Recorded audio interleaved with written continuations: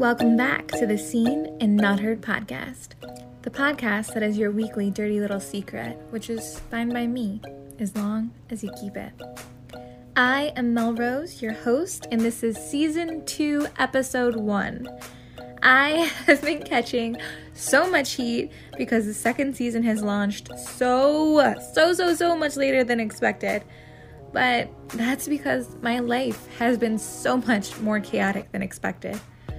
A lot has changed in the last 9 weeks. I can't even believe it's been 9 weeks. I could have almost released an entire season within that time. That's a lot that has taken place and a lot of changes that I need to tell you guys about. I need to address things on the show and explain things and still kind of sort them out through my own head.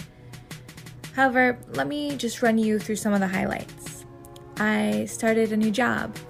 I traveled to Miami, Athens, Barcelona, Ibiza, Los Angeles, Manhattan, and I fell in love with someone who is not my husband. I learned a lot about myself, and I learned a lot about my work ethic. I learned that I can go 3 days without sleeping, but I certainly do not enjoy it. I learned that doing underwater photo shoots in swimming pools at 3 a.m.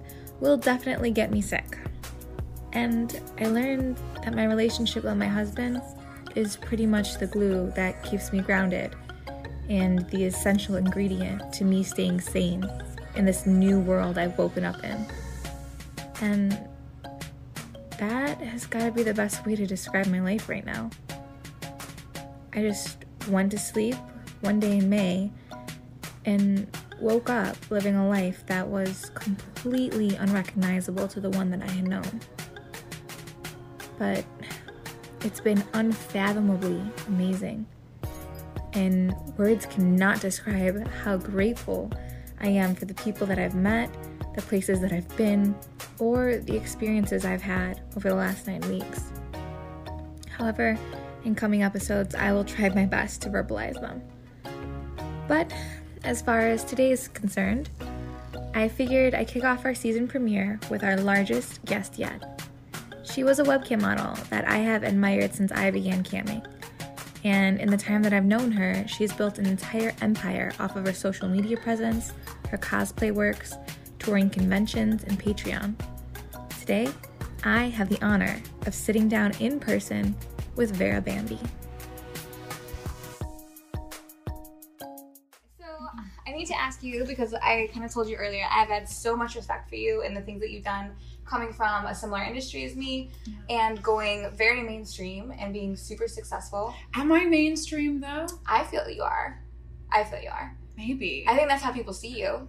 That's amazing. Yeah, I think that's how people see you. I think you'll have your own self-bias and self-doubt, of course, always. But no, I think people see I don't know mainstream. if it's so much doubt as it is like to be mainstream, you have to be able to work with a lot of mainstream companies. And I can work with some, but a lot of people still can't see past. Really? Yeah. Has that been your experience? Yeah. Really? Oh, for sure. I did not think that. Yeah. Well, it's a little bit of both, but Okay. the more that I lead towards the YouTube crowd and stuff like that, the more I guess respect is the word. The more like respect that I get from these other companies and stuff. Yeah. So it's like there's some people that like really want to work with me and they see my page and they see like a lot of potential and they I guess see the same thing that you do where it's like, oh, she's going more mainstream but she's still like that sexy girl. Yes. Yeah. See, I don't know, because when your first impression is completely mainstream. Like, and I really? know that's by like design, of course. I like that. That is definitely, if you like when I pull up your Instagram or when I was showing my husband your Instagram, I'm like, oh, I want to sit down with her, all of this, and he's like, oh, okay, so what does she do? Like, she just does cosplay. Like, I'm like, well, no, she came from the same industry as me. He's like, oh, you would have no idea. So that's definitely the impression that you get. Yeah, it's funny because whenever I post that I'm going to be signing on to a cam site or going to be doing a Snapchat, my fans kind of go like, whoa, you have that? Yeah, that's and an I'm option. Like, well, that's literally where I based my career started. Is where everything grew. Yeah, that's like the pot that this flower grew out of. Yes. No, that's so well said because I feel like Cam has given me so many tools and so much access to do anything else. Yeah. So, like, I hold on very tightly to where I came from, even though I'm still very much there. Yeah. But I get turned off when girls don't, claim it and own it in their effort to go mainstream. And I feel like you haven't done that. Yeah. No. I own everything that I do. Yes. 100%. That's important. I agree. You should never do something that you can't stand behind 110%. That's like when people ask you, like, oh, did you tell your parents and stuff? It's like, that's like a very difficult thing, but of course my parents know. Yeah. Right? It's like they have to. Yeah. Like with my dad, it's like it could have been a little bit easier because he never goes on the internet. Okay. But at the end of the day, it's like my dad's my best friend, so I had to. That's a very lucky relationship. Yeah, I have a very good relationship with my dad. That makes me melt. I anytime I watch like a dad-daughter scene in a movie, I'm like dead to the world. I just can't get through it. Like, oh my, I live for it.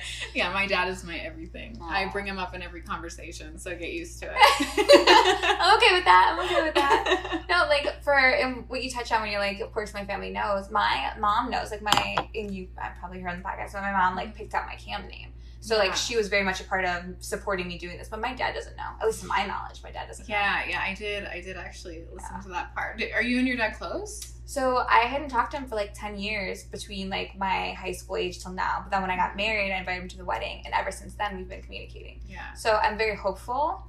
I think he seems to be more interested in our relationship now.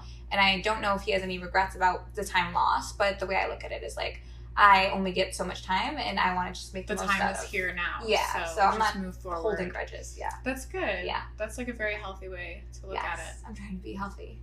That's mentally. Good. I actually, seeing as we're on this topic, so I actually had one point in my career where, because my dad's my best friend, he's always been my best friend, but there was a point in my career where we weren't talking. Oh wow. And that was around the time that I told him what I was doing.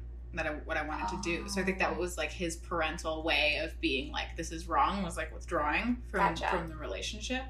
And I just stuck to it, and I kept pushing for what I wanted, and really trying to prove to my family and friends that this was a dream for me. And then they started to really take it seriously. They're like, oh, she's not just messing around. Okay. Yeah. And then my dad, he called me one day and was congratulating me because I had posted about because I started with Suicide Girls. Oh, okay. So the first thing I ever got was going from a hopeful to a suicide girl. Wow. So I posted about that, and I was just going on about it, and my dad called me to congratulate me, and that was a whole thing, right? Aww. So I was okay, we're not hiding it anymore. Gotcha. Okay. Okay. Is Suicide Girls, it's nudity, right? Yeah, but it's not anything crazy. That's from what I always understood. I think that it's a little crazier now. Okay. Depending on your definition of crazy. What is your definition of crazy? Yeah. When I started, it was like a nude site, but you didn't have to do nude. Okay. But all of the girls kind of knew that if you didn't do nude, your sets weren't getting accepted. Okay. So it's an unsaid thing. Yeah. Okay. Yeah. No, I had a Suicide Girl on the podcast. She'll be in season 2 as well. But I think that it's almost the same animal. You can Suicide Girls, Cam, and Snapchat too. It's all very similar. It's that interaction with a fan that makes them feel like they have that rapport with you, and that interaction with you, and that relationship with you. And that's so different than anything mainstream has to offer to an extent. Yeah. I don't know. I that's why I feel like mainstream isn't as beneficial. It is beneficial though. Go back and forth on that. It's a mixed bag. It depends on what you're looking for. Are you looking to make an income and gather your eyes and do your entertainment in the mainstream way, whereas it's you'd be getting your paycheck from a company that dictates rules to you? That's what it is. Right? So it's it really sucks when rules come to play. That's why I think I'm in a very fortunate position, because I sit on the line. Yeah. Right? So it's I'm very much in charge of my income and how I do things, but I have an option, not with all companies, but with some companies, to make an income externally. Yeah. And you said that, so working with other companies has had its challenges with you. Do you think that's going to continue to be a thing? I feel like I think the more that I lean in that direction, the better that it gets for me. The more that I'm making YouTube videos or being on podcasts or doing stuff like that, the better that gets for me, or doing fashion posts or whatever. Okay. But it's an uphill battle. Yeah. I feel the same way. So coming from webcam, and now you're very obviously huge influencer, huge cosplayer. That's what you're known for in your Patreon, all the things you've built. It's funny that I'm super known for cosplay, but I don't really consider myself much of a cosplayer. Really? Yeah. Well, because cosplayers, like if you look at, I don't know, do you know who Jessica Negri is? No. Okay, so Jessica Negri is like arguably one of the biggest cosplayers Okay. in the sexy cosplay side of things. And she's pumping out these crazy elaborate costumes like every single month. And for me, I don't want to do that. It's too much. I find that it stunts my creative energy to be overexerting my creative energy, if that makes sense. No, it does. So the amount of work this girl does, like I would say the same amount of work, but I do a wider variety of things, whereas she's like very zoned in and like, to me, she's more of a cosplayer. Okay. So it's like, do I cosplay? Yes. Am I part of the cosplay community? 100%. Most of my friends are cosplayers. I'm super involved. I'm always curious. I'm always creating. But am I a professional cosplayer? If I look at somebody like that, I just bow down. Gotcha. I'm like, I'm not. At all. So I find it funny when people lump me into, and the funny thing is that's what most people think that I am. Yeah. But I consider myself more of a social media personality. Yeah. Because that's where the majority of my efforts go. Okay. No, I totally see that. So with that said, what is your overall goal or plan? Like what you're trying to attain for the future? Oh my God. Can I know this? Such a high pressure question. Can I know this? I'm so curious. I'm so curious. So I have like this weirdness where I don't like to like say too much. Okay. That's because I feel like it's like a bit of a jinx, but I'll tell you a little bit. I am at heart a businesswoman and an entrepreneur.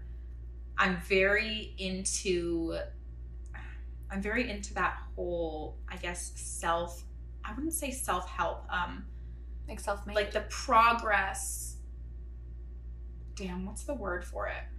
There's like this whole community, I guess, of like self-help. Yeah. Like podcasters or YouTubers or things like that. And I would really like to push myself more into that world. Like if I'm hanging out with my friends just in regular real time, I find that in general, I'm very obsessed with just discussing business, with discussing self-improvement. Yes. I'm just always on that kind of streak, and socially I'm obsessed with that. So I was really thinking about that for a while, and it was like, well, this seems to be my passion. Like I should really focus on that. So it's one of the reasons I wanted to come on this podcast, because I got those vibes from you, and I was like, yeah, this is like the direction that I want to move in.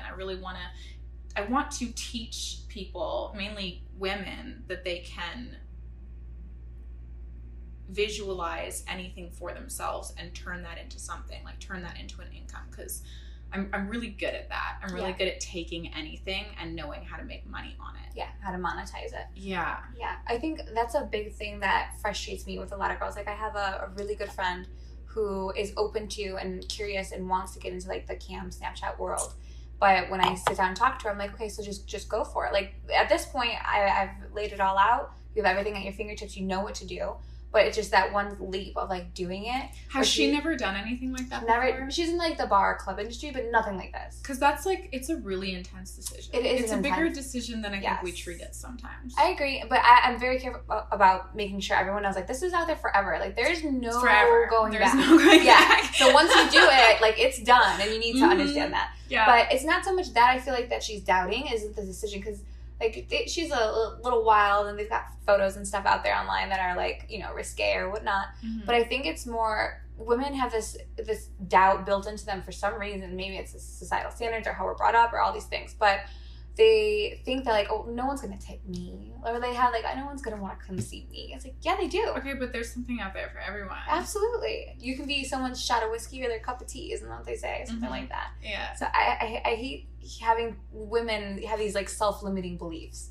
That's like built into us, I think. It is. Like when we're raised. Exactly. It's like this toxic thing that you see a lot of times in like female friendships where girls are always like trying to compete with each other. Like it's in that same family. I know, it's really bad. But I was the same way when I was younger. Me too. Whereas now I'm very uplifting with the girls around me. And it's very much about like pushing them forward. And I find that like I gain so much from just doing that. Like even just like in my soul, you know what I mean? And that's the bigger than anything. Yeah. So I think that when I don't know why that is. Especially when you're younger. I literally, even recently, like when I moved from Chicago to Tennessee, in Chicago, it's like, oh, my friend got a new purse, now I have to get a new purse. I'm like, why are we doing this? Really? Why are we doing this? Oh, I was never a part of any of No, that. I was too much of a loser. I felt like that. I was like getting in that vibe, like, oh, she got a new purse. I kind of want a new purse now. Like, why? Like, what is the reason? You know, I had this friend, this cam girlfriend, and I won't name names, but I noticed at one point in our friendship, like I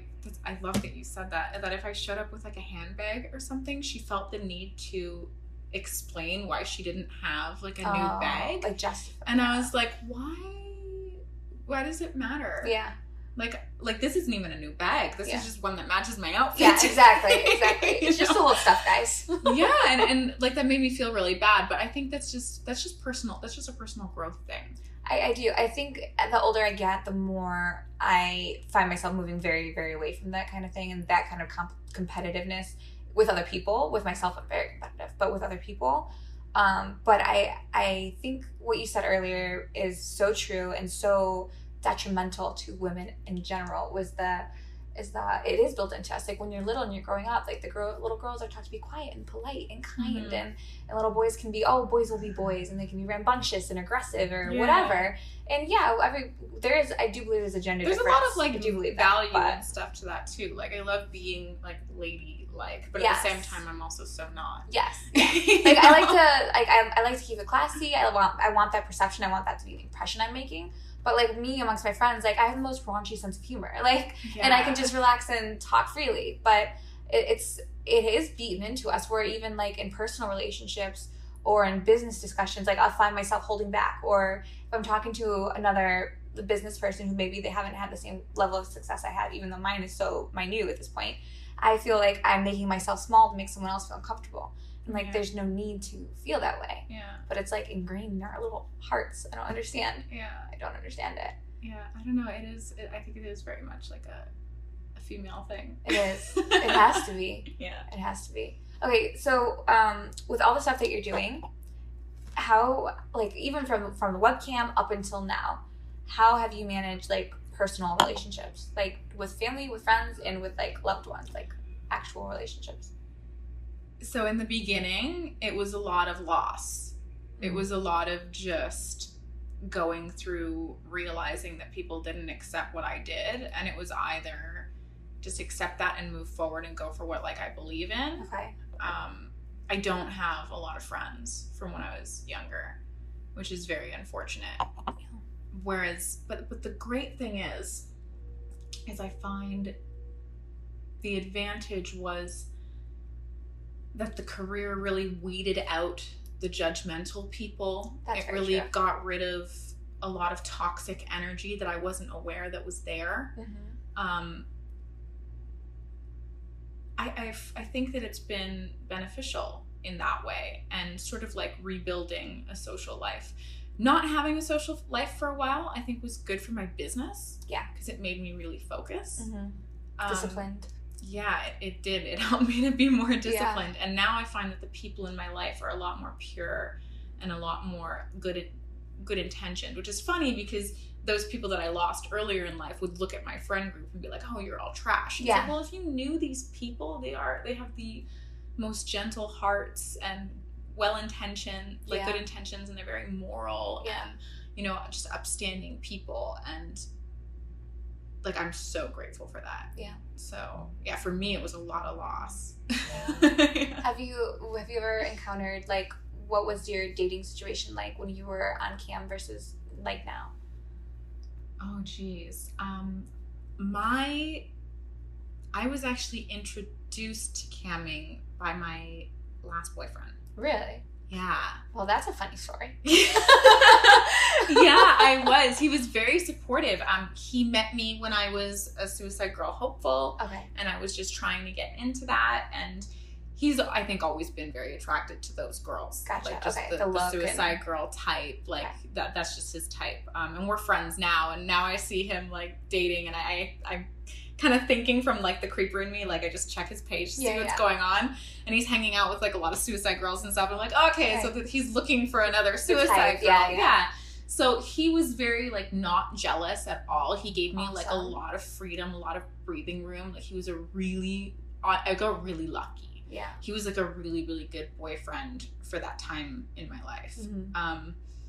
He was amazing for that. And anytime that I wanted to do something, he would very much talk me through things. Oh, nice. So he would give me a bit of pushback where he'd be like, well, if you do that, this is what's going to happen from it. But he would never hold me back and tell me not to do something. Okay.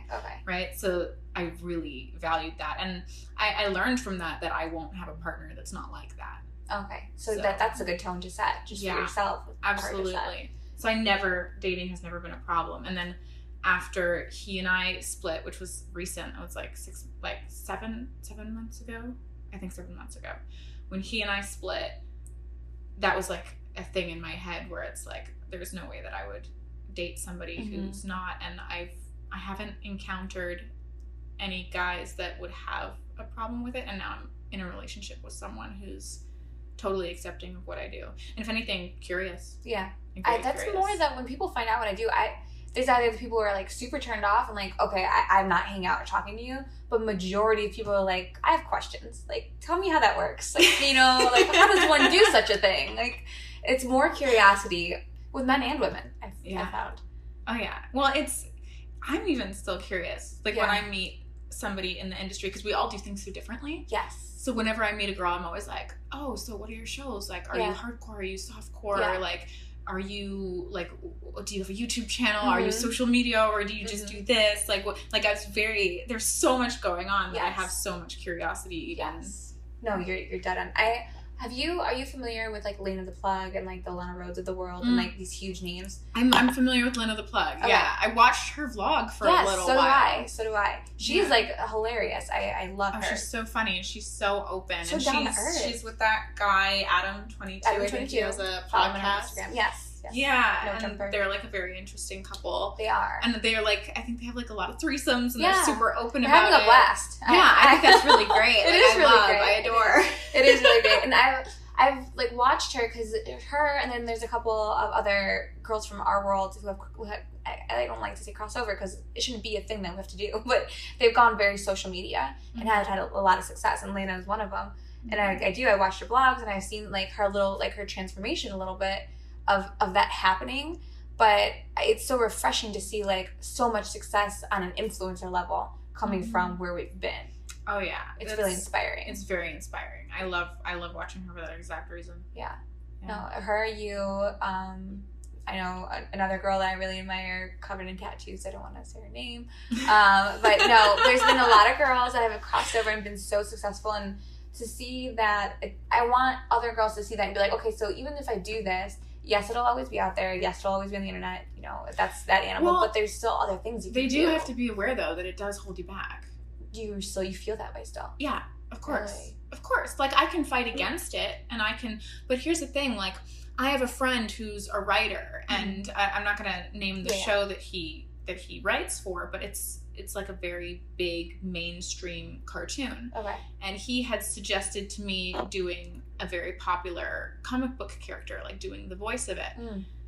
And I think that he's very convinced that I can do that, but it's in connection with Disney. Oh, Disney. And if I were to go forward and apply for it, he would root for me and be like, we want this girl. She's got a good voice. She's got good tone, blah, blah, blah, whatever, in terms of voice acting. And the thing is, I'm not even on camera. Nobody sees my face. Yeah. But if my name is on that credit and Disney wants to look into me, Disney's going to tell me no. Yeah, and Disney's very, so it's like when I started the job, I didn't think that I was going to like go to LA and meet these people and have these possible opportunities in front of me. And now it's like I have the opportunities in front of me, but if I am to pursue them, there's a lot that would just be impossible or very, very hard to overcome. But that's also okay, because there's like, I wouldn't be where I am right now also without it. Yes. Right? Like maybe I would be. Like if I went down the makeup road or something, because that was something else I was considering, was being like a makeup YouTuber. And I know that if I had gone for it, I would have been very successful because I'm very passionate about makeup. I have like a lot to offer in that world. And if I had done that, then that would be fine. Yeah. But like a lot of the people that I've met, like they're fans of my work. Yeah. You know what I mean? Totally. I would have met different people and whatever, I think that everything happens for a reason. Yes. And I went down this path, and I like this path, and I love that I make all of this sexy, empowering content, and I have these photos. Like when I'm 60, I'm going to look back at myself like looking fire, you know? And I'm going to be like, damn, that's me. And just because I can't go for that voice acting job doesn't mean that my career as maybe a speaker won't lift off. Exactly. Maybe I have more power as a speaker because I have such a controversial background. Yes. You know? So you have to be real in saying, if you enter this world, there are opportunities that will no longer be available to you. And is that unfair? No, it's not unfair, because it makes sense. Yeah. Like, you're doing something that is considered controversial. But when you do something controversial doors open. Yeah. So what do you want? Yeah. Right? And I think over time too, like, everyone always goes for the obvious, is the Kim Kardashian, you know, example. Like, oh, she made a sex tape and that's she's funny. this when and I was she's that. younger, that's what I thought was like, oh, well, Kim Kardashian and Paris Hilton to have sex tapes, and they're doing fine. But it's like, it's just a different world because they're super rich. Yeah, and they've got a they're family already name. they have their family name. Yeah, their household name. Absolutely. Yeah, that's always the example girls go to, and I don't think that's a bad thing. I think it's good to know it can be done. People have done this. Yeah. And I think you and examples like Lena and all the other women or men who've crossed over from an adult, you know, themed industry into mainstream are setting good examples that the opinion is changing, or there is a shift in what people consider, you know, wrong, or what considered I don't know immoral. how much it's changing. I think it is. I think, no, this is what I think. Okay, what do you think? What do you think? I think that we are so involved in our own world that we don't see outside of it. Like, we are more every day involved with people that are accepting and are empowering of us. We're so surrounded by it that we don't experience the negativity. Whereas people on the outside, they look in a different way. Yeah. I would agree with you, except for the shock of moving to the Bible Belt has given me, because I don't know anyone. The what? The Bible Belt in Tennessee. What's that? It's like Tennessee is a very religious, like Southern, you know. Oh yeah, Canada. I keep forgetting. Tennessee is like Canadian. A Bible Belt. I keep forgetting. It's so like anything below like Tennessee, Kentucky, it's a bit more religious. That's a Southern culture in our country. So when I moved from Chicago, which is, you know, no one cares, to Tennessee, where I don't have friends, I don't have any support system there, just me and my husband and like a few neighbors that we've met. But like my town is smaller than my high school was. So it's very religious, very conservative. If my town finds out what I do, it won't go well. But I do see the shift in them where they'll watch something on TV and something that, you know, they would have never considered okay or behavioral wise it's acceptable. They're like, oh, it just is. Like, I feel like well, here's the thing, that the place where I think that we mess up is we'll see. So if we're doing certain content on Snapchat or whatever, and we can compare it to a Cardi B music video, right? Where she's walking around completely naked and like all of this stuff, and we kind of look at it as the same thing, but it's not really the same thing. Our people don't look at it as the same thing. They don't. Yeah, I look at it as the same thing. We measure it in like clothing. I'm wearing what she's wearing. It's the same, but the intent of the viewer is very different. Well, that's the whole thing. It's because of the intent of the content. Yes. Right. So it's like Cardi's content is meant to make girls feel body empowered, or to really bring positivity really to like the strip club community and like stuff like that.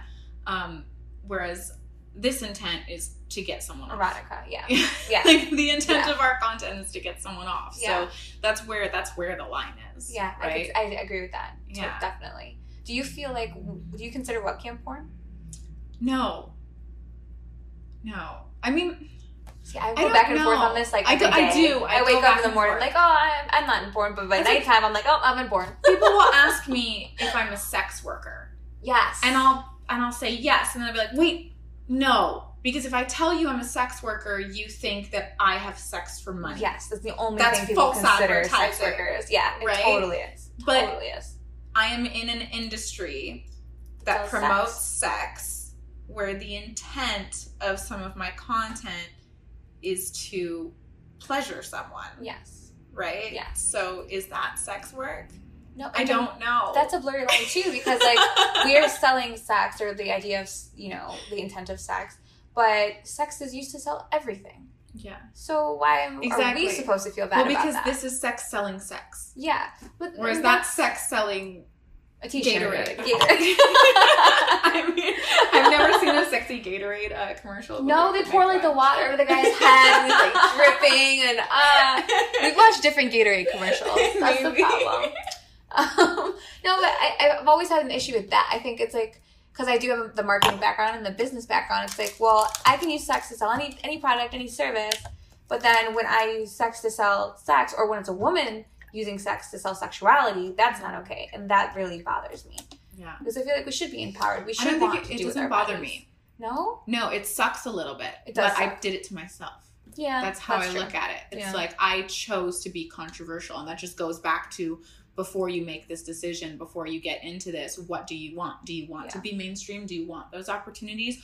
Or would you rather have controversial opportunities? Yeah. So it's like, I look at it and it kind of sucks, but it's like I put myself in that situation and I'm happy with it. Like, I don't think that there's anything wrong with it. And I'm surrounded by wonderful people who look at what I do in a very respectful way. And that's very important. It is. But at the end of the day, like, I'm a realist about it. And like, I know what it is, and I know why people think the way that they do, and I don't have any problem with it. Yeah. I'm happy to talk to people and educate them. Yes. And try and have them come around. But if like mainstream media and stuff doesn't want to accept it, it's like, well, this is what I chose. I chose to be controversial. Do you feel like, because you are so much now in the influencer world and the YouTube world, do you feel like the mainstream media is dying at any like level? Because I feel like, what's the question? I'm confused. Like mainstream media, like, you know, people that watch the news on television versus people that watch Philip DeFranco, for instance, for their news. I feel like the next generation has had such a huge shift in internet platforms for their content. Oh yeah, there's YouTube channels that make so many more views than like television shows. Yeah. I mean, not so much the Super Bowl. Well, no, but like, they have been events. Wasn't the event with like Logan Paul or someone that they broke the record for viewership? I have no idea. Something like that. I wouldn't be surprised. Yeah, if it hasn't happened, there's it will. Some but YouTubers that are just they're so crazy famous. Yes, and I feel like with us having so much more control over the content, that we can make the shift in what we consider is acceptable behavior, acceptable morally, or for sure. Whatnot. But then the more that shift happens, the more that these companies that are sponsoring channels like Coca-Cola or like, I don't know, whoever's sponsoring YouTube, it's like YouTube is dying right now for creators, but it's not dying. It's doing really well for content that's made for kids. It's doing really well for content made for families. But nowadays, even like Philip DeFranco, like I heard on his channel the other day, he censored a swear word. No. Yeah. Because he's losing his monetization. Yeah. He talks about like all the videos getting ghosted. So it's like these companies are really what's funding you. So it's, if you have a YouTube channel, you're making the majority of your income from advertising, right? So it's like, if you have... So this channel that I worked with recently, Bat in the Sun, they do superpower beatdown, just like two superheroes that fight against each other. And if there's too much blood, or like it's a little too graphic, and their channel is like very clean, and for the most part they don't lose their monetization. But like if there's too much blood, all of a sudden it's like, hey, this isn't friendly for kids, so it's not friendly for the advertisers, so we're going to strip it of monetization. So it's like, you as the creator can choose to just make this video anyways, and if you have other sources of revenue, like Philip DeFranco's very smart because he has what's his apparel line called, for something people, whatever. He has a Beautiful Bastard line too now. Yeah. So he has alternate ways to make income. So if his video gets demonetized, that really sucks, but he's got this backup plan. Yeah. Where people can go there and that will make the money, right? Whereas another YouTuber who maybe they're producing really, really high quality content that takes like months to make one episode. Yeah. They're really like messed over. Yeah. Yeah. Because they got all their eggs in that one basket. Yeah. That's it. And that's what's concerning to me about the things happening with social media right now, with the censorship and everything going on. where it's like, okay, we've made this shift where creators are in control of their content. YouTube as a company allowed for something like that to happen. They built the platform. But now we've let in advertisers, which are the same corporations that, you know, didn't give us what we wanted on mainstream media, and now they're using their money to dictate what we can do on this platform. Mm-hmm. So I don't know what's going to happen. I have a feeling there's going to be another creator platform built. There's people trying to do it, where it's like, okay, give it back to the creators. Yeah, but it's just going to go back in the end. It's just going to end up being that, because everything is controlled by money. Yeah. And these advertisers that can pay enough that would give a creator a living wage. Mm-hmm. Like if you have something like Patreon, mm-hmm. or you have like FanCentro, or you have these alternate ways to make income, you're generally fine. Yeah. But if you have some high production channel, for example, that costs you $40,000 to make an episode, you need that YouTube money. Yeah. And you can't get that by not following the rules. Yeah. Yeah. So it's like at the end of the day, like it is what it is, and I think it will always be that way. You just gotta play the game. Yeah. Like there's obviously exceptions to the rule, and that just ends up being, are you controversial or are you mainstream? And both are going to make their income in different ways. Mm-hmm. And when you're controversial, you're going to make less. You think controversial makes less than mainstream? Yes and no. I was like, if you're a really big star and you do really well, yeah, I think that you're fine. Yeah. But if you're entering this controversial world and you're just kind of figuring it out, like, and it depends on your job. Like, if you're a YouTuber, it's a lot more difficult for you. Yeah. Yes, I agree completely. If you do what we do, we're fine. Yeah. Well, we have a lot We're gonna be fine. Fans. We have a lot of fans and a lot of traffic coming from a place where we can target our audience very narrowly and get what we want with our results. Yeah. But I worry with the YouTube thing and Instagram as well. Like, all of these girls are getting their profiles deleted, as you so well know, or disabled. Uh-huh. And then that's your income. Like, that's how you post your my YouTube channel just got completely demonetized. Recently? Yeah, they actually took the ability for me to monetize. And it says on my YouTube, like on the dashboard, that my content's too sexual. What? But when I read that, I'm just like, yeah, it is. You feel that way too? Yeah, if my content's sexual, it's sexual. Like, I'm willing to embrace sexuality is such a opinion. It's a perspective. The funny thing is, my YouTube content is pretty like clean. That's what I mean. It's pretty clean. It's just that I have a sexual sense of humor. Yes. Or sometimes I'm wearing an outfit like I'm wearing right now. But it is what it is. That seems so ridiculous to me. It's a bit ridiculous. Especially in the Instagram thing too. It's like you're taking, in the modern day and age, our voice is our social media. Like that's your way to speak to the world, especially if you have a fan base. Mm-hmm. But then you take that away from someone, and you're also taking away their livelihood. So how is it okay for a company to dictate who gets to eat or feed their children, or like? Well, if you want that company to pay you, you have to abide by their rules. Yeah, but the company's not, like, Instagram doesn't pay you. No, but the platform, your brands or your whatever. Yeah. That's how. Yeah, but if Instagram doesn't pay you, then Instagram doesn't have the ability to strip your income. No, not strip your income, but can they delete your profile? They can delete your profile, but if you're on their company, if you're on their page, the way that you're getting paid is the ability to be on their page. Yeah. So if you want to get paid, you have to abide by their rules. You've never gotten deleted even? I've been deleted 4 times. Oh my God. Yeah. But were you abiding by their terms of service? Because I know so many girls This is the problem. This is the part that I don't like. Well, I mean, I don't like any of it. I'm just trying to be real about it. Yeah. The part that I don't like, again, not that I don't like. The frustration is. The frustration. Thank you. You're welcome. The frustration. Geez, I'm going to take a drink. I've been doing this a while. It's okay. There's no vodka in my Gatorade, I promise. Or in my water bottle. Okay. The frustration is that they don't communicate very well where the line is. Mm-hmm. And there seems to be people on Instagram that have some form of protection from the Instagram police. Mm-hmm. So you're looking at other girls who are creating content similar to yours, and you're like, oh, okay, so a nipple is okay, so long as I'm wearing a classy piece of lingerie. And then you post your classy lingerie with your little nipple in it, and you lose your account. Yeah. And you're like, well, how does this person with 6 million followers have... Or like a Miley Cyrus will just post complete topless. Yeah.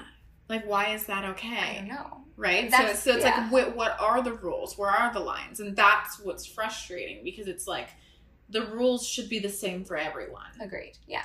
Agreed. So, yeah. It's like, I don't care how famous you are. I don't care how much, like, money you're making. Like, whatever. Mm-hmm. The rules should be the same for everyone, and they're not. I agree. I think that's part of why my frustration is I feel like they don't tell us where the line is, because they want the room to dictate what, like, your profile's okay, yours isn't. And that sounds so personal. It's a company, it's a corporation. They're not, they're not holding grudges. But I feel like after all this time, we've been asking what are the terms of service that we violated, trying to appeal things. Yeah, and if you message them to ask them, they won't tell you why you were deleted. Yeah. So it's like, how do we play the game if you don't even give us rules, Yeah. That's... Like, I'll message. So the first time that I got deleted, I messaged and I was like, is there anything wrong with my account? And I got a message back saying that my account was fine. Yeah, I was told that my stuff was fine. So I just went on about my life, and I didn't get deleted again for like another 1.5 years. So I wasn't too concerned. And then I got deleted again after 1.5 years. And I messaged back being like, hey, can you look at my content and tell me what it is that I posted so that I know what I did wrong? Yeah. And like no answers now. Yeah. So it's like in the beginning they were a little more willing to look, but then it's I think about my content 1.5 years, like 1.5 years prior to that, and it really wasn't different. So I'm like, really, where did I go wrong? Because I was told I didn't go wrong. Yeah. So these terms change. Yeah. Over time. And then nobody's willing to tell you what you did that like messed with it. Yeah. I think the communication is probably 90% of the issue for sure. It's the issue with most of these sites, like YouTube, and I think YouTube's getting a little bit better. Like they were really bad, and they're trying to get back on the wagon. Yeah. Yeah, like they have this new appeal process, I think, where, I mean, I'm talking about something before I really know what I'm talking about, but I think I saw a tweet where they were saying that when somebody tries to strip monetization from something because of a content claim, like a copyright claim, they have to point out where in the video that is, and then you have to dispute that, which is like way better. That's better than before. Because before it was just like, this is my content. Yeah.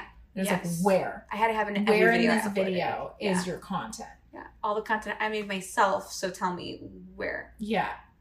And then this way, it's like, you might realize, oh, I did mess up. I did accidentally have like this person's sign in the background. Something stupid. Yeah, no, that's true. I get concerned because it's like so many businesses are moving online. So many businesses are internet businesses. And when you get so invested, because I am very diversified, but they're all online. Pretty much, I can safely say I think 100% of my stuff is online. I have to think about that for a moment, but I'm pretty sure they're all online. So like, I think to myself, like, because I'm such a paranoid person, like, okay, if the internet goes out tomorrow and it's just gone, then what? Yeah. What, do you have a backup plan? Yeah, you just get a normal job. Just go back to the bank. Oh my God, I want to die. Go sell some more houses. And it's like, will they take me back? I don't know. I mean, no, I'd find a way. Of course, you have to. I just sell all my stuff. Yep, there you go. It's a good place to start. Sell everything I own. It's a good place to start. And then I'd take that money and figure it out. Yeah. No, that freaks me out. I mean, that's not gonna happen. No, I can't, because our universe would end. Like, the world would come to a screeching halt. Oh my God, people would go mad. It'd be like, what's that Mr. Robot show? Have you ever seen that? No. Oh, it's like, it talks about that, like the whole banking system goes down and what happens to the world, and it's like cataclysmal. Oh my goodness. Yeah, dramatic. What a fun idea. Maybe I should not watch shows if I'm like paranoid about those things. I could just avoid that. Are you like a Black Mirror girl? Oh, I totally am. Yeah, I totally am. I've only seen a couple episodes of Black Mirror, but like I watched and I was like, I don't think this show would be good for my well-being. Yeah, your well-being. Yeah, it's at risk. I assure you. I like wake up in the middle of the night with questions. I have to wake up my husband and we're like, oh my God, I don't want you to die. He's like, what? You went to bed fine. Like, we're fine. Okay, why do you think I'm going to die? There's so many scary things in the world. Oh my God. Oh my God. See, stop filling your head with this craziness. I know. This is why I don't watch television. I don't watch the news, but I do watch like... I actually really only watch YouTube. Really? Yeah. So I do think that people are moving away from television. For sure. I mean, I'll watch Netflix. Okay. Yeah. So I've been watching Stranger Things. I'm catching up on that. I know. Like, he's not allowed to watch it till I get home, so at this rate, he'll probably never seen it. Are you guys like that? Like, yeah, we're totally like that. Well, he might not be. He's probably watching it. I'll have to check. But I am like, don't watch it without me. This is like my moment with them, you know? Yeah. I don't know. When it comes to business and like the things you've learned along the way between everything you've done, what are things that you feel strongly about and things like rules you abide by, or things that have launched your success that you would say? That's like a deep question. Should have gave you that up front. Yeah, I like don't know how to. Like for me persistently, the biggest lesson I've learned over all the things I've done is like consistency. Like if you're asking like lessons. Yeah, like every single day. Yeah. Every single day, 30 times a day. Yeah. Because especially in the online world, people are scrolling. Oh, They're just scrolling past you. Mm-hmm. So you have to make sure that you stay consistent on that scroll to stay consistent in their minds. Yeah. Yeah, that top of mind effect. Yeah, that's stressful too, because very your job becomes your life. 90% advertising. Yeah. Yeah.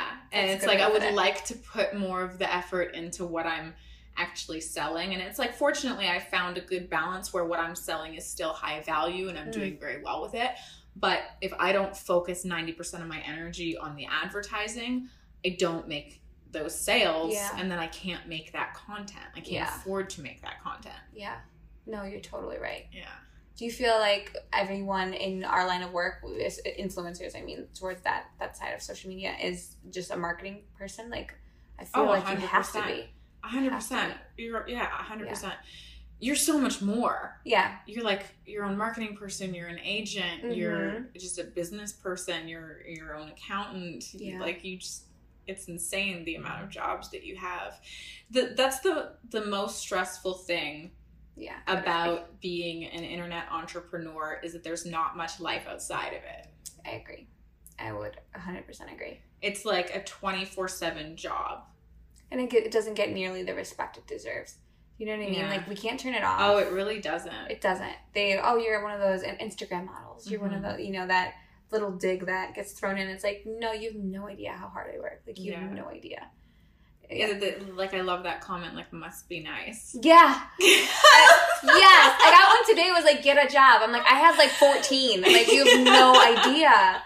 That's the one that always gets response out of me. When you open your eyes and you're immediately on your phone working. Yeah. And then you get out of bed and you eat your breakfast and you're watching some program on your laptop that's really designed to educate you on your job so that you can do better. Yes. Like, that's your source of entertainment. Yeah. And then you mosey on over to your desktop computer and you're editing photos or you're making sure that you have a good post lineup, or you're booking with photographers, videographers, podcasters, whoever it may be, make sure that you have a good rapport with them and they know that you're serious, because how often do people in this industry flake all the time and therefore give you a bad name even though you've done nothing wrong? So you have to stay in constant contact with these people, because if you're not in constant contact, they're going to be like, well, this one's going to flake, so I think I'm going to flake. Yeah.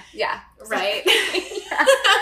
And then let me leave and then you have to figure out the outfits. Like, so I do the social media thing, the sexy girl thing, the cam girl thing, the cosplay thing, the YouTube thing. Like, I do so many things. And then it's like, for me, if I want to do the cosplay thing, like, I have San Diego Comic-Con coming up this weekend and I didn't bring any costumes for it.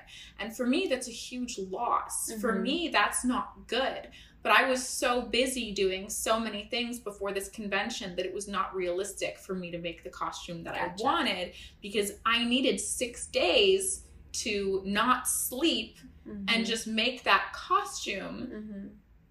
And that's 6 days that's really just for advertising. Yeah. And that's just the 6 days making the costume, getting no sleep. Yeah. You know what I mean? Yeah. So it's like, that's very stressful. So it's like, I make this costume now. I have to present this costume. I have to make sure that people that I meet don't forget my name. Yeah. Now I have to go to a photo shoot for this costume, a video shoot. Then I have to edit these photos. Then I have to advertise these photos. Like, people, they don't really see the depth of it. They're just like, oh, so you take photos of yourself for a living. You take selfies. You take selfies. No, I mean, I do, but no. I mean, I do. That's what you see, and I get it, and that's fine. Like, if that's all you think, sure, hair flip. I'm so glamorous. I'm so glam. You know, we got dressed up to go downstairs in the lobby and take Instagram pictures earlier. It's so funny. The secret's out. Everyone knows. Everyone knows. I don't know. I like watching the world evolve. I like this time that we're in. I think we're in the most exciting time to be alive. I'll always think that. Yeah, I'm not complaining. It's a gift. I would not give this up for a regular job in a million years. I would rather wake up working and fall asleep working because I'm my own boss. I get to be creative. I get to have so much fun. It's opening up so many opportunities. I'm traveling all the time. Yeah. I feel like I'm constantly educating myself. Like, I feel like my brain is just expanding. I don't have that regular 9 to 5 lull where I'm just looking at the time waiting for it, you know? Yes. I'm very, very grateful. Yeah. But it's more than people think that it is. They just, they only see the product and they don't see the service and the work behind the product. That leads up to it. I love, like, if I'm hanging out with people and they're like scrolling girls on Instagram and they're like, oh wow, all this girl does is post cleavage shots and she has 2 million followers. And I'm like, you really don't know the bigger picture. I can't even tell you the bigger picture. I don't know how she got those followers. Yeah. But she didn't just get them from posting cleavage shots. Yes. That's the meat of her content, but that's not the only way that she got those. No. Like, maybe she was direct messaging people on the Chive, for months on end trying to get posted. Maybe she was running around collabing from city to city. You know what I mean? Like, people don't... They don't see it. It's a loss because I think it's such an interesting thing that we are doing. That we've harnessed the power of the internet. We've harnessed the collaboration of other creators. And we're dabbling in all these little fields. Like you said yourself, you have the makeup side of you that you can still... I'm sure you get recognized for makeup as well because of your cosplay and just your look overall. But you can, like, dabble in all these little bits of different industries. Like, in the future, who knows? You can have, like, a makeup collab or a makeup line, like a James Charles kind of, how he's... Well, he's all makeup, but, you know, he has with Morphe and all of these things. But... it opens up doors where you get to kind of be everything you want to be. You don't have to sacrifice anything. Yeah, so in terms of, like, that 10-year plan that you were asking, how I was saying, like, it's really difficult to answer that question. Yeah, that's it's like, I have a lot of things in my mind that I would like. Like, I would love to have a clothing line. I would love to have a lingerie line. I would love to have a makeup line. Now, I do have something that I'm working on that I'm not going to jinx by talking about. But it's like, there's so many opportunities. I would like to say that I'm going to do all those things. Yes. Right? But who knows where this world's going to take me. Because I could start a makeup line that blows up and does so well that I have no time to do anything else. Yeah. Or it could just do just well enough that now I can also have a clothing line. Yeah. Right? But that's the whole thing for me, is just having businesses. Yes. So right now my businesses are, I'm signing prints. That's like the meat of what I spend my time doing. Really? Yeah. I would not have guessed that. Oh yeah. I would not have guessed that at all. I would say I spend a lot of time just signing posters. Does your hand hurt? Yeah. Yeah. I bet. It really cramps up. It's like playing video games when you get, like, the claw. Yeah. It's like that. Well, yeah, I can't imagine that. Oh, God, yeah. I had to sign posters for, like, a ring roll tiny thing I did. It was like, okay, my hand's dead. This is, Because I'll have, like, a stack of prints like this at the end of every Patreon month that I have to sign through, and then I'll go to conventions after signing that, and there's, like, a lineup of people that, like, buy prints, and I'm signing those, or they're bringing me, like, because I was just on a comic book cover, they'll bring me that, and I've got to sign that. And I mean, it's great. It's blessed. I think any model, like, imagines before they get into things, like, I'm going to be a celebrity, and I have to, like, practice my signature. And then when it started happening, I remember, like, when it started happening to me, where I was getting all these prints that I was like, wow, this is such a chore, but at the same time, this is what I, like, visualized. Yeah, this is what you wanted. This is what I wanted. Like, this is incredible. Like, how am I selling this many prints? This is insane. Yes. Yeah, I would not have guessed. I would have thought I would be making the videos, making the Patreon photos, and the... I mean, they all do take a lot of time, but I would say in terms of, like, where the direct income is coming in, because all that is advertising. Yeah, that's true. Right? Sure. So it's like if I make a YouTube video, I don't make money on that YouTube video unless someone goes from that YouTube video to verabambi.com and buys a print. I see. Okay. Right? So because you were demonetized, all your YouTube is advertising essentially now. Oh, yeah. Wow. I mean, it always has been. Well, Even when I was yeah. monetized, I was getting like $2 a video. Yeah. Like, it really, it's nothing. Yeah. But that's not why I did it anyway, because I really do look at YouTube as my passion project out of all my things, which is unfortunately why it's on hold right now. Oh. Because it's like you have to put your passion projects aside for the stuff that's paying your bills. That's paying your bills, yeah. That doesn't change. Yeah, but I'll be able to pick it back up. I'm planning to pick it back up in September. So, perfect. So perfect. Hey, make sure you guys check out my YouTube channel in September. That's right. Follow her on YouTube, Twitter, Instagram. Are you on Twitter? You're on Twitter. I'm on Twitter, yeah. I feel like that platform has been like the safe haven that has like not I gone think rogue. Twitter's gonna do so much better over this next 2 years because there's so many girls that are just so tired of Instagram's BS. Yes. Like, I was even telling my fans, I'm too afraid to post things on Instagram. I used to post on Instagram every day, and I still do that on my story. Okay. But I don't post on the feed every day anymore because it's such a risk to post something, because if you get low likes, it affects your algorithm. Mm-hmm. So it's like all of a sudden you're not getting any views because this one image got low likes. So I'm going through this thing right now where I worked really, really hard to get my Instagram up to almost 1 million followers. Like I'm at 916K or something. And I used to get like 50,000 likes on a photo. And this was months ago, like a long time ago. So where I should be now is way above that. Oh my God, where I should be. But I think my photos right now are getting like 17K likes. Shadow banned. Yeah, I'm shadow banned. And that looks really bad. Yeah. Like if a company goes to my Instagram and they see 916K followers, 17K likes, they're like, oh, she bought all of her followers. Yeah. It's like if you've been following me for a long time, you've seen the numbers, right? But these companies, they're not following me for a long time. No, they have too much going on. They're checking people's pages. They're checking their interaction. Trying to validate, Fortunately, I have really good comments. But because my algorithm is down, even though I have a good comment feed, it's not as hype as it should be. Yeah. So it's like the companies can go there and see that I'm interacting with my fans, but that's all they can see. Yeah. They don't see what it should be. It's disappointing. Like, yeah, it's really, it's honestly soul crushing. Because it's like the amount of money that I've spent going to conventions or just spent on the ability to make YouTube content. Like, you spend so much money on the outfits, the advertising, like all of these things, and you watch it build, and it's like, it's your baby, and you love it, and you're watching it grow up with so much pride, and then all of a sudden, your baby becomes a teenager and rebels. Decides to rebel against you. That's so accurate. My Instagram right now is a rebelling teenager. Were you rebellious as a teen? Was I rebellious? Yeah. I feel like that's a yes. Yeah. You knew it. I moved out of my house when I was 16 years old. Really? Yeah.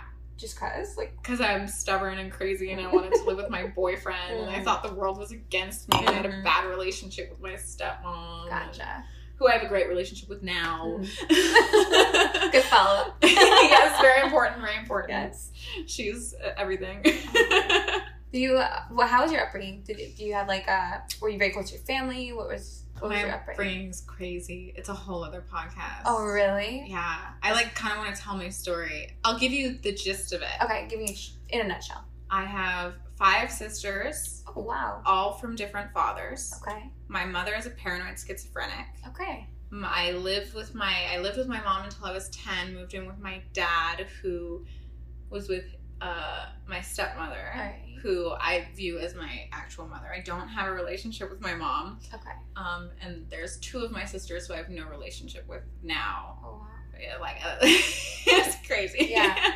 No, I have mental illness in my family, so that's something that I'm super passionate about. Yeah, my grandmother is extreme bipolar, and then right now we think that has dementia setting in. And I just lost an aunt to dementia. We have a lot of depression. Dementia's very common. It's so common. It's scary. It's very scary. I'm so afraid of that happening to a loved one or myself. Yes, I know. it was very It's really scary when you sad. have mental illness in your family too, because you know it could you could end up with it, or you could pass it on to a child. Yeah, it's like that's I would say if I had to pick a biggest fear in life, I always have a self-doubt in my head where I'm like, am I crazy? Like, not all the time. Yeah, and I'm like, I'm a very even keel, level-headed I would call myself that too. And most people in my life are like, oh wow, because you know, chicks are crazy. Yeah. For a girl, you're very even keel. But I constantly, it's like my biggest fear. But that's, of everything in my life, mental health is my number one priority. Oh, that's amazing. Like if I'm slipping at all my work stops. Okay. Everything stops. That's amazing. But I work constantly. Yeah. Right? And that's sort of the way that I look at it. Okay. It's like if I wake up and I work every single day and I'm hustling constantly, then when my mental health starts to slip, I'm stopping it in a second. I'm canceling everything, and people you just have to understand. Yeah. Because that's just self-care. You have to. I'm so bad at that. You have to. It's really like that's something that's why when I did this event this weekend for Spread the Love, it was performer mental health. Mm-hmm. So I was very excited to be here and to represent the company. Yeah, very personally invested. Because like even my family life in the last 5 years has been a little chaotic, where I had the most stable family life. And it was because of mental illness in the family. So to see that up close and personal when I was before my grandmother lived in Canada. So I was very removed from it at the time.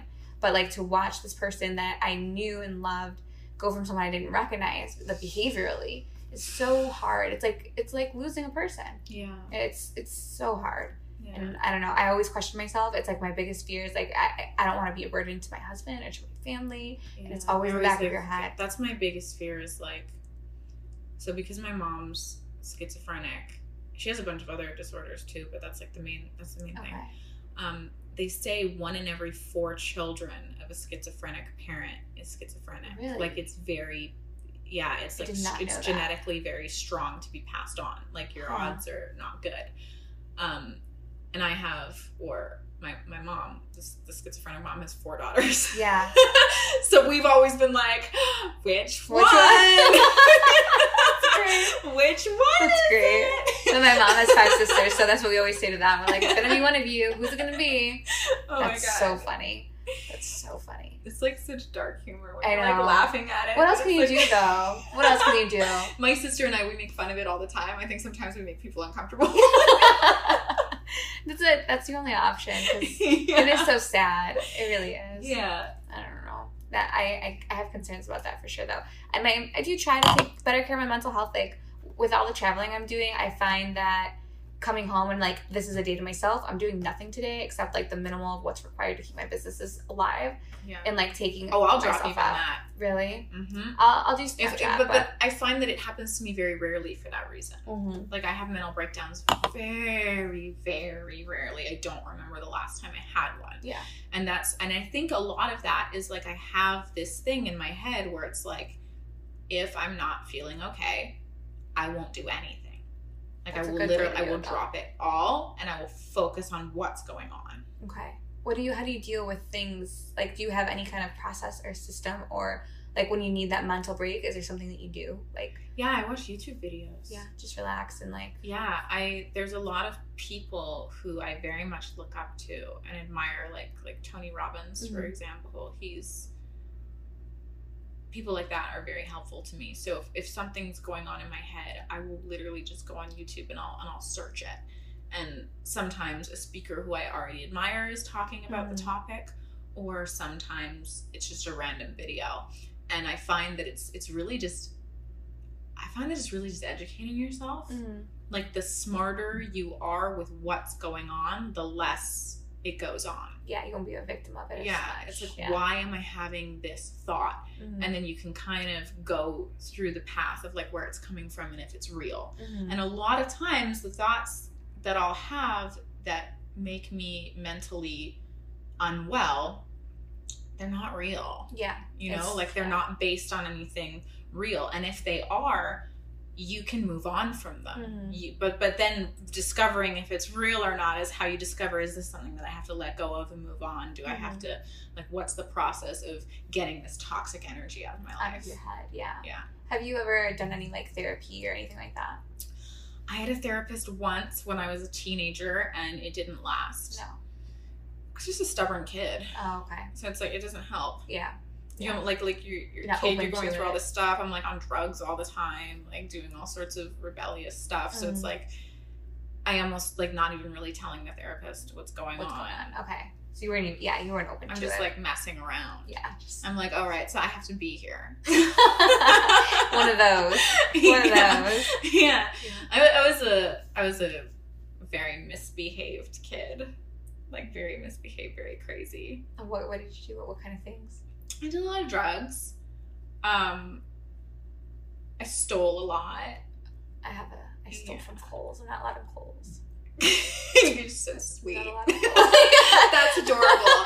Life theft isn't like grand larceny, but I stole a car once. See? I mean, it wasn't me. I was in the backseat. Oh, okay. My friends stole a car. I was just there. That's great. Mostly drugs, I would say, was the most intense thing. The drugs and a lot of shoplifting. Okay.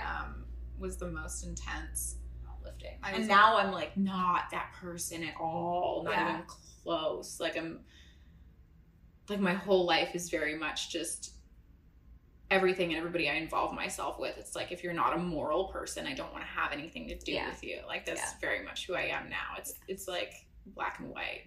I feel like surrounding yourself with good people is so important. And I'm very much like that. Like I have friends that were good friends, but I've had to cut them out of my life, and people will make comments to me like, well, you just cut everyone out of your life. I'm like, yeah, I'm very good at it because I know what serves me, you know? Yeah. You get to a point where like this relationship is not benefiting me, and not in a like a vain way, but like we are not getting anything out of this. Like there's no point to spend time here or invest anything else in this relationship. And I find that is very black and white, where a lot of people struggle with that. But like I'm not assisting them, they're not assisting me, and it's getting to the point of it being just toxic. Like emotionally. Like if you're always calling me with the drama going on in your life, and I'm always there for you, but for some reason I've never trusted you with like an emotional vampire. Yes. I'm like, there's no reason to continue this. Like you have to protect yourself in that way. Yeah. And I'm very good at the self-preservation thing. But and I always get the comments like, well, you just cut them out of your life. I'm like, I only cut people out of my life who like really shouldn't be in my life. Like they're there by chance, and you know, we're all grown ups and can do our own thing. And for sure. It's been very easy to talk to you. You're very personable and like down to earth and very humble and approachable and all of these things. Thank you so much. Just so you know. Thank you. I really appreciate that.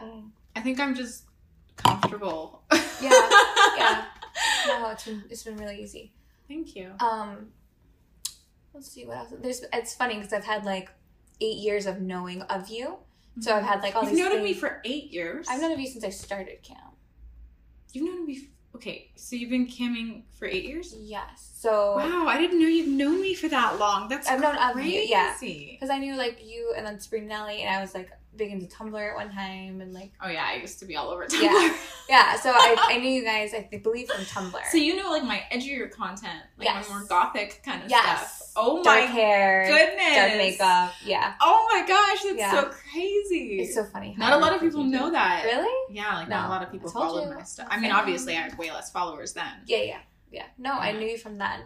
So it's been really cool. So I mean, it's been so cool to see what you've done for me, because I've seen a lot of it. Like I just. You know, you'll come across my feed. I'm like, oh, yeah, Vera. Oh, my God. That makes me feel so much happier being here. It's so cool to me. Come into a strange hotel room with some girls. No, I love this. No, I know you. That's so funny. I love you. No, and I've always admired, you've always done things very businessy, and that's what I gravitate to, is like people who take it seriously. When I got into cam, I got into cam around time, a couple of my friends were in cam, and I wasn't put off that they didn't take it seriously, but it was just like, I'm taking this seriously, and I wanted to make that very clear. Like, I'm not going to just go half-ass this. Like, I'm either in it or I'm not in it, and I was all in it. That was also under my first name.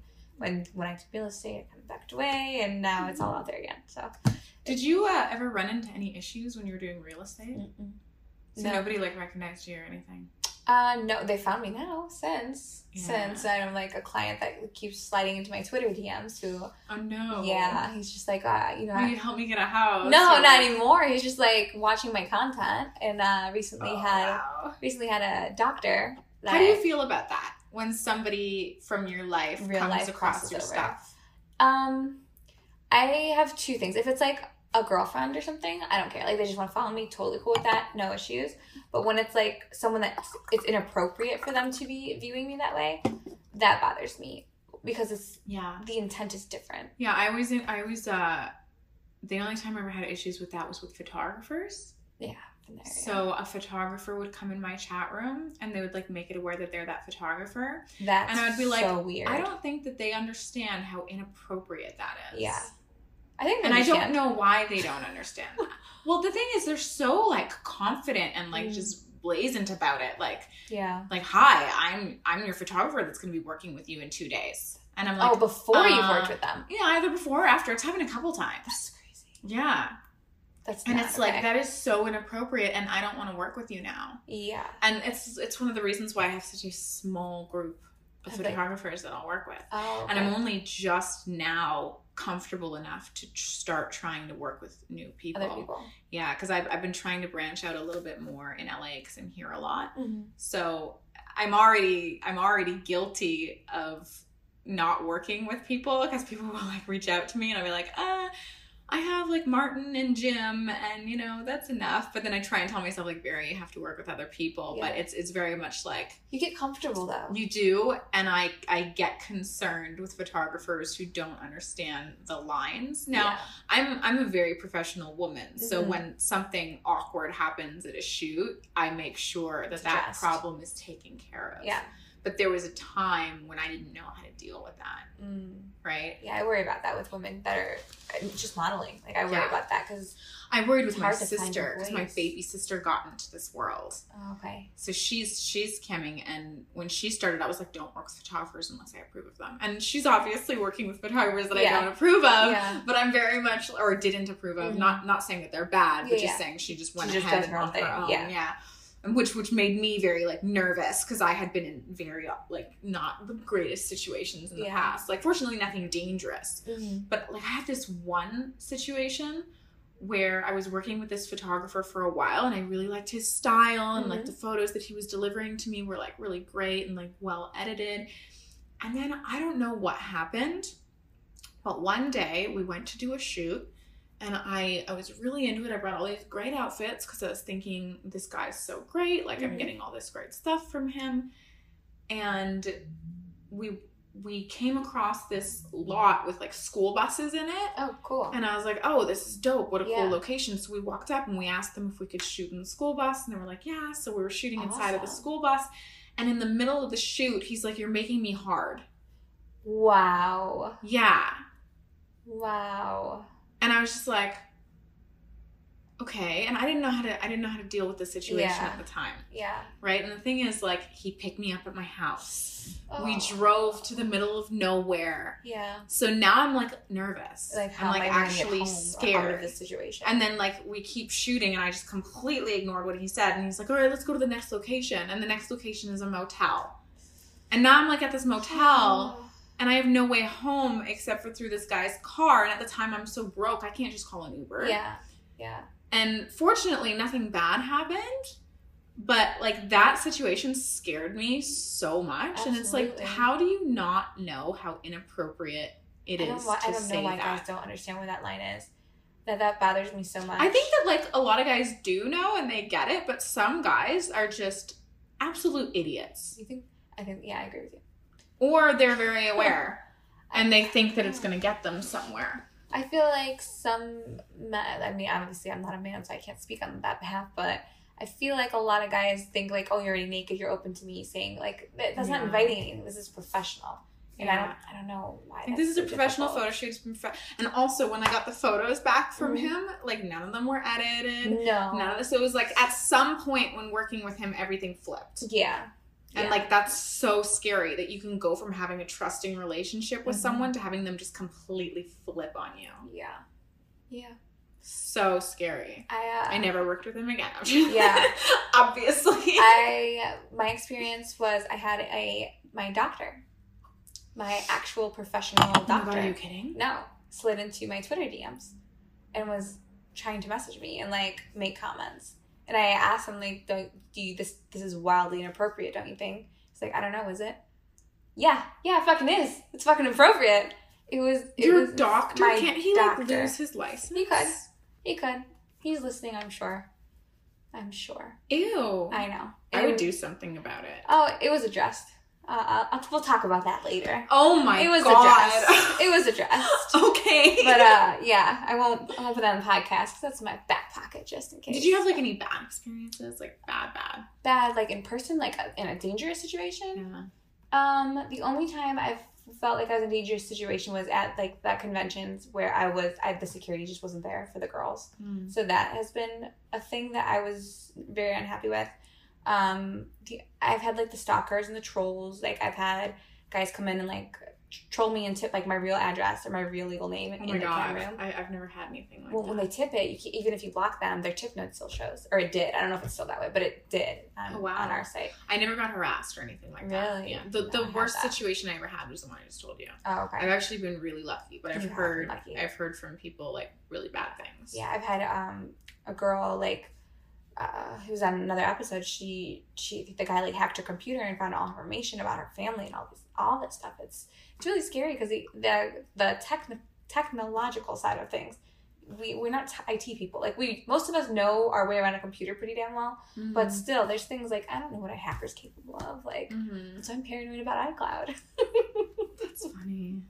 Yeah, I don't worry about stuff like that. Like I feel like my attitude is I already put it out there. Yeah, for the most part, yeah. I'm not worried about my nudes. I'm worried about my physical location. That's what I worry about. Yeah. Like a lot of girls don't know that there's metadata on photos. Like oh yeah. That's a big one. I'm like, no, every photo you take like on an iPhone or a cell phone or device. Yeah, I'm super cautious about stuff like that. You have to my previous boyfriend, the one who showed me what camming was, he was very, very protective. Oh, good. I was always super, super protected. It was like if I got in an Uber, he was watching that Uber the whole time.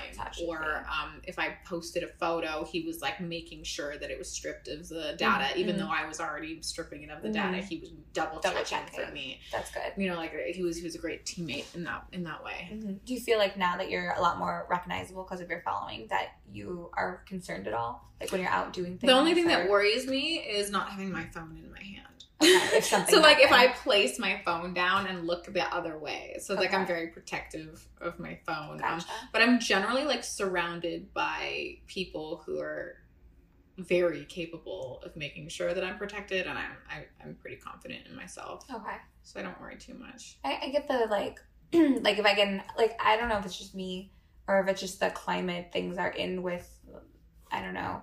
But when I get to like an elevator, if I'm in an elevator with a man and the door's closed and I'm alone, it's in the back of my head like something could happen.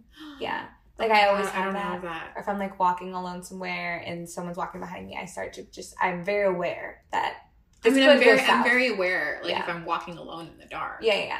I don't walk alone in the dark for that reason. I try to avoid such things. But yeah. But no, I'm not concerned like in an elevator. I don't know. I think so when I talk to girls often, I think that I have a lot of positive relationships with men. So maybe I'm blind a little bit because I don't feel very much fear or threat around guys. I actually find I feel very safe around a lot of guys. But I'm also, I think, a pretty good judge of character. Okay. And I'm very focused on like how morally driven someone is. Like the last person that I dated, for example, was like just an extremely moral person. The person that I'm dating now is like very moral and like idolizes superheroes. You know what I mean? Yeah. Like, so I find that the more that I surround myself with people like that, like I feel like I live in this very protected like bubble world. Yeah. So maybe if I'm by myself, I'd be like a little bit concerned, but for the most part, I don't. That's good. That's refreshing to hear. Fear. Yeah. That's refreshing to hear. Yeah. That has not been my what women have generally said. So that's so nice to hear. I think a lot of girls have a lot of negative experiences with guys. Yeah. Like when I talk to girls, like a lot of girls have been through a lot of bad things. I've been very fortunate to be surrounded by amazing men. So like a lot of the reason why I love my job so much is because I look up to a lot of men. Like I find like a lot of girls aren't like that. Yes. Maybe it's because my dad. But like I have like a very positive outlook on guys. That could be. You do have a good relationship with your dad. It's funny how like the parent thing comes into play. So psychologically with people. Yeah, it's funny because I have a harder time with women than I do with men. I have a really hard time with women. Yeah, I have a harder time with women as well. But I don't trust many people. I'm very reserved in that sense. Like anyone could tell me anything. I can have deep conversations with people, but like doing the podcast has made me very vulnerable. And it's very uncomfortable, but I think that's why it's good for me. I'm so vulnerable online. Yeah. Like, so I put everything out there it's and easier just don't care. Yeah. Yeah. Yeah. But it's how you build rapport with people who can't be there, too. It's necessary. Otherwise, you won't succeed, I think. Yeah. I just enjoy it, too. It's almost like, it's like a source of life documentation and also like a source of therapy in a way. It is. I agree. I love it. I agree. It is. And you're coming to like a chat room or your following is always people that like you generally. So you're in a very supported space online. You know, usually when you log into your chat room or you log in anywhere, your platform that you're on, it's not just trolling. Like there are people that want to see you and want to see you succeed and do good things and all of that. So it's a safe place. Yeah. And it has been that for me. So the podcast especially has been that. Oh, I want to do a podcast. When are you going to do it? I'm so excited. Well, it's not the focus right now. No. Okay. But it's, I'm not even certain if I'm going to do it. You should. You should. You have such a cool story. So when I originally started wanting to do a podcast, this is so unhealthy and crazy. So I was with my ex, and I want to be clear that I'm not saying anything negative about him. I actually have a very positive relationship with him right now, and he's a wonderful person. But I started I felt like our conversations, like I felt like we stopped relating to each other. Okay. And I would watch these couples podcasts, and it was like, oh, so they're like in a situation where they have to have a topic every day, and then they discuss it and whatever. So I was considering doing my own podcast, but then I was also considering having him on as a guest and then transitioning it into being our show together. Oh, cool. Okay. And he was on board for it. But I felt like when he and I split, my interest in podcasting went way down. Oh, okay. And I was kind of like, okay, so I really wanted to do this because I wanted my ex to talk to me. Oh, okay. Right? This is like a little sad. No. Well, I don't want to make him sound no. bad. I think it is just like we grew apart a little bit. Yeah. Right? That happens. Yeah. No, I could see that. I find that there's certain things that translate into my work that I lack in real life. Like there's certain, I don't have a relationship with my dad, or I do now a little bit, but I didn't at first. And so when I'm having conversations with men online, when they'll talk about their daughters, like I felt very fulfilled, like trying to express the daughter's perspective to their father. Because online, people are looking for a little bit of a therapy session on occasion. They are telling you about your life, their lives. So like when they're talking about, troubles at home or troubles with the wife or whatever it might be, it's like I felt like I was fulfilling a duty, or like I was gaining something out of that. And I felt like it was because I didn't have that. Yeah. But like relationships, I've been pretty lucky in relationships for the most part. So there's nothing on that arena. Maybe for girls, I really gravitated towards girls in the industry because I found them relatable. But I have had trouble with that too. I've had a lot of trouble with that. How so? There's girls I had filmed with in the past, and everything's resolved now, but girls I had filmed with in the past when I was younger, and when I went into real estate, I asked for those videos to be removed to protect my career, and they refused to do it. So that was really bothersome to me, because I thought as people that were colleagues and worked together on a professional level, I had done that for other girls, and I thought that was like an unwritten rule, which maybe that was silly of me, naive of me to assume, because it is someone's money, at the end of the day. But, like I said, it's resolved now. But I've had a lot of trouble with girls. The other girl, like a good friend of mine that was supposed to work together, and that fell apart. So, I don't know. The podcast has been cool because I've found girls that want to have a relationship in that sense. They want to have someone that can relate to them and talk them through things or share their experiences versus the women I had gravitated to before that had not. Who do you find is like the majority of the people that listen to this podcast? Do you think it's like girls or? My audience is 50-50. Is it 50-50 on the podcast? That's so interesting. Yeah, I thought so too. Yeah, it's 50-50. Wow, because on your other content it's probably like 90%, it's all mine, and then the rest is like like 10% girls, right? Yes. Yeah, even I think mine's like 85-15. Okay. Yeah. Yeah. No. Yeah. That's what I thought. That was so strange too. but it's like the men that are coming from, you know, my adult world and that they do want to know about my real life and what goes on. And then it's a lot of people from my real life who support me and care about me that are tuning in and want to know about my other life because they don't get that perspective. So it's been kind of cool. And it's cool to, like, a lot of people in my real life didn't know I had gone through certain things that I talked about on the podcast.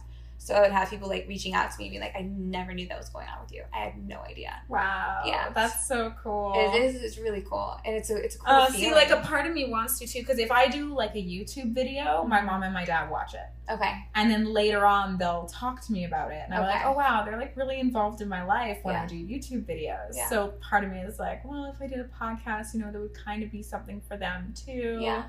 Which is interesting. My mom, like, she would, like, sends my podcast links to all of her friends. Like, they all listen. Oh, wow. Yeah. It's really sweet. And That's so cool. it's been therapeutic, too. Like, Yeah. honestly, to bring the worlds together. It's been good. Yeah. It's been good. But you've already kind of done that. Yeah. Yeah. I did that from the beginning.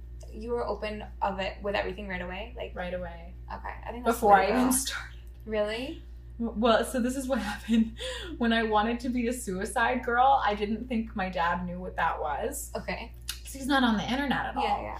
But they'd done, like, they'll do appearances at concerts. And he's, you know, he's a fan of, like, rock. Good music. Yeah, it's like good music from, like, the 60s to the 80s, you know, like, good stuff. And so I guess they had done, like, I think the Suicide Girls did, like, Guns N' Roses. Something or, like that. They've done a couple shows.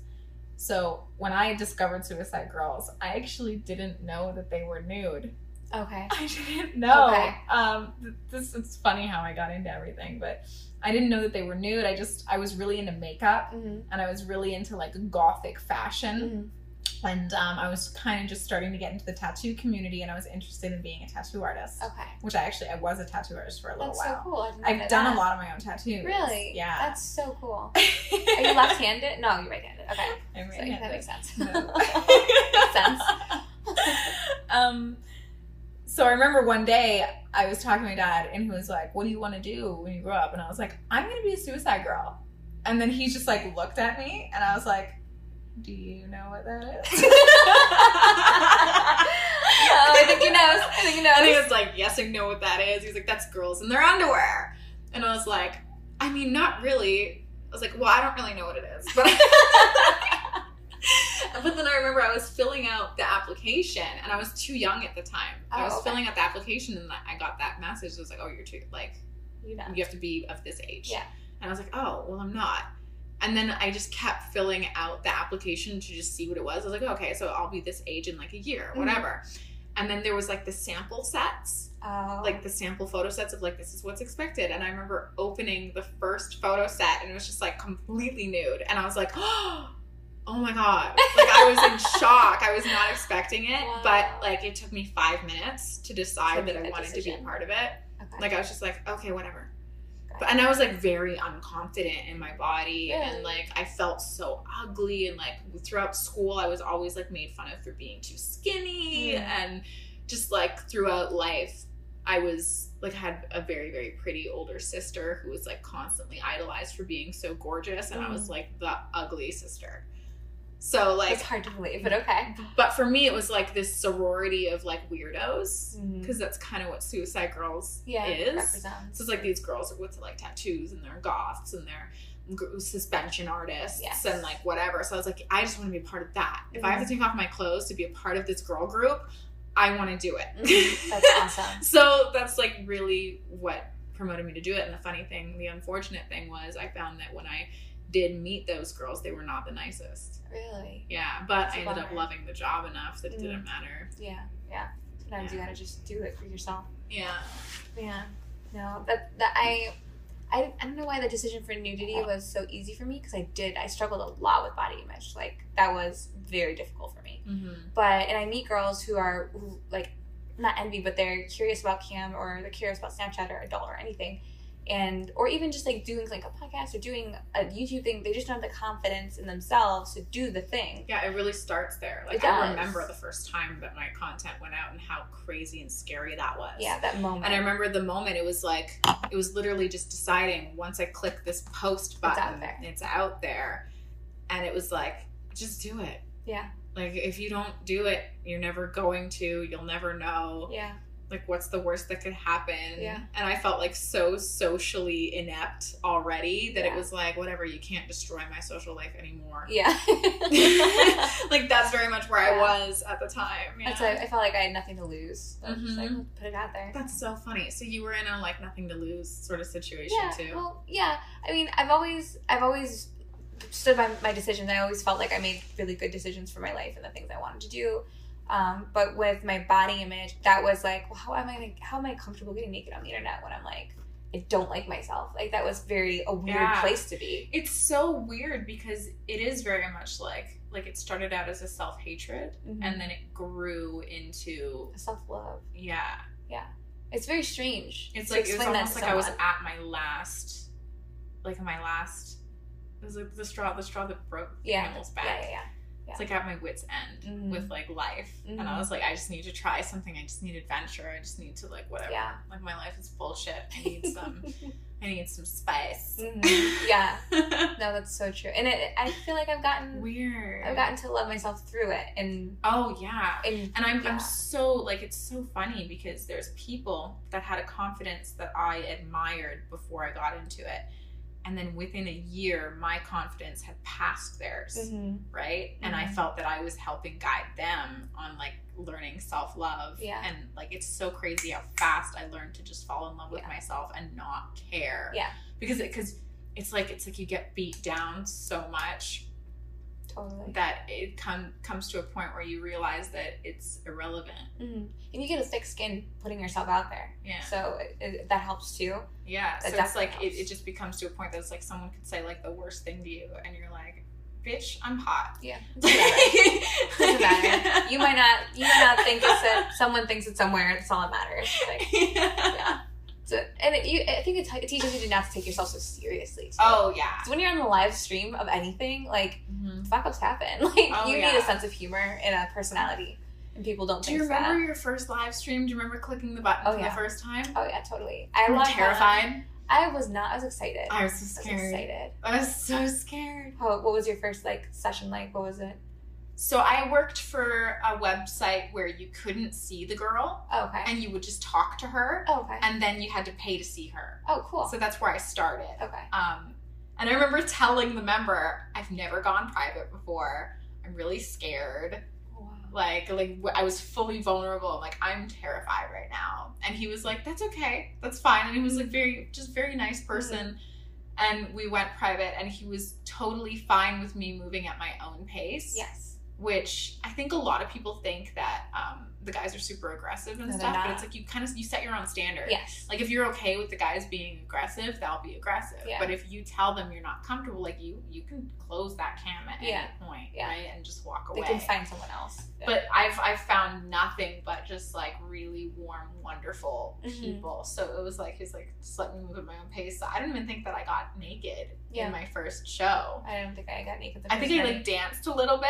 Yeah. And then after that, I was just comfortable. Yeah. Like after the first one, it was just like, okay. Do you find if you don't stream for a long time and you go back, you get nervous? Because I find like No. when I take periods of time off, I'm like, oh, this is Well, no, because I'm never really off off cam or off camera. Oh yeah, not off camera. No. Yeah, so it's like I'll be off of being, on a webcam site for like over a month. Mm-hmm. But I'm on my Instagram story and I'm on my YouTube and Yeah. I'm constantly going. I've never put the camera down since I started. Wow. Like I've just been going. Yeah. I never. Like a little hint of crazy in your eye when you said that, and I was just like, oh, okay. No, there really is a little crazy there though. I think my crazy recognizes you're crazy. I'm like, wow, she really saw that. Yeah, I saw it. Yep. I'm just going. I'm just gonna go. It never ends. So awesome. Oh my god. Cheers. Cheers. I like warm Gatorade and water. Oh, Your wow. tongue's blue. I can't take you seriously Is it? anymore. It's totally blue. Oh man, I chose a bad drink. Good thing the camera's like over Mhm. there, just off so that you can't see Doesn't inside matter. my mouth. We're No. good. Just look at my body. Look at me. That's all that matters. Oh, that's true. Man. I don't know. Do you ever think that your life, what it would be like if it turned out differently?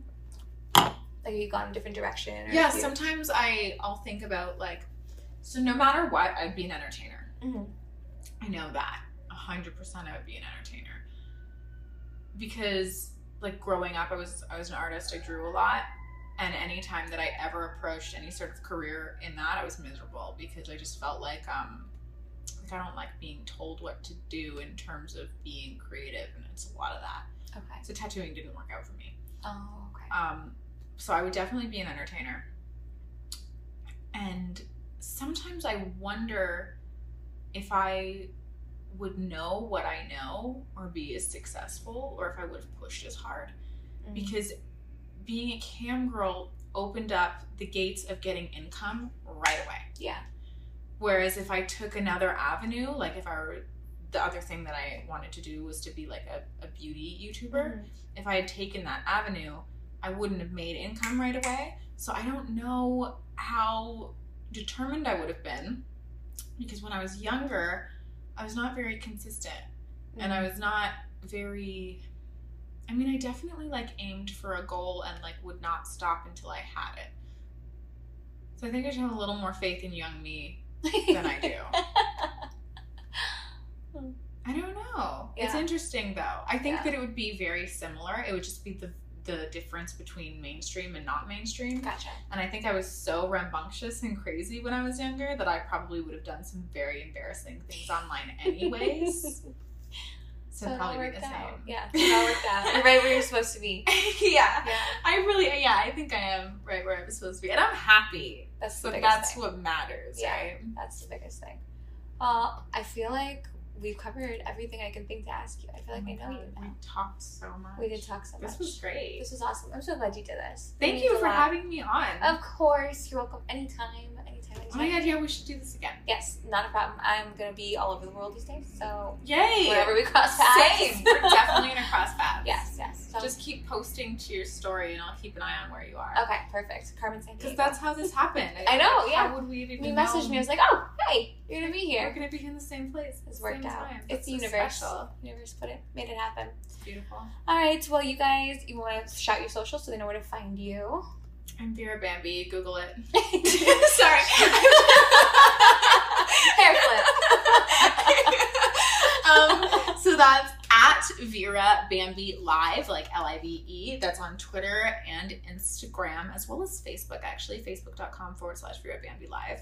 I just got Snapchat. I just got my public Snap. So it's Vera Bambi Snap. And that's Bambi like the deer, but not like the deer, but you know, it's like the deer. Okay, now you can find her and see all of her shenanigans. She's like one of the most funny women I've come across lately. So check her out, and we'll do this again. Yeah. Yay. Thank you. It was such a gift to be able to spend the day with this beauty, getting to know her and forming a friendship. She is someone that lights up the room when she enters, and I'm sure that even radiates through your speakers as you're listening. I always leave encounters like this feeling so fulfilled, not just by making a new connection with someone that I feel understands me or values me, but also in the sense that this podcast that I've built out of late night keyboard rambling has evolved into this genuinely beautiful vehicle that's opened doors to new experiences and new relationships like this one. This podcast is so important to me. It's given me a creative outlet, a sounding board, and a chance to finally feel heard. We could all use a little more validation like that people hear you, that people want to hear you, and that your voice matters. Thank you all for listening and tuning into the second season after so much time off. I am so inspired and excited to be back. We have so much to talk about. I'm Melrose, and this has been Season 2, Episode 1 of the Seen and Not Heard podcast. Huge thank you this episode to FanCentro.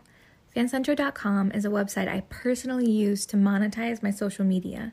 If it wasn't for FanCentro having me in Los Angeles recently, I would have never had the opportunity to sit down and speak with Vera Bambi for the podcast. Thank you so much, FanCentro, for making this episode possible. Want to be an individual sponsor of the podcast? All you have to do is go to anchor.fm/Melrose and click support the podcast to donate whatever amount per month to help fund more episodes like today's.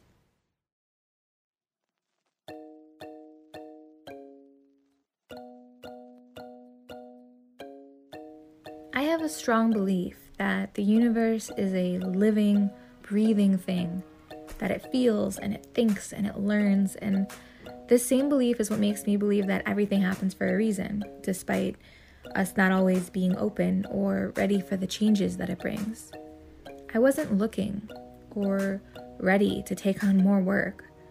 My marketing company has become increasingly needy lately, and I was already falling behind on things for webcams. I have videos that are overdue and packages I haven't sent out. It's just been chaos. But when opportunities of a lifetime come knocking at your door, you need to say yes to them. So I did.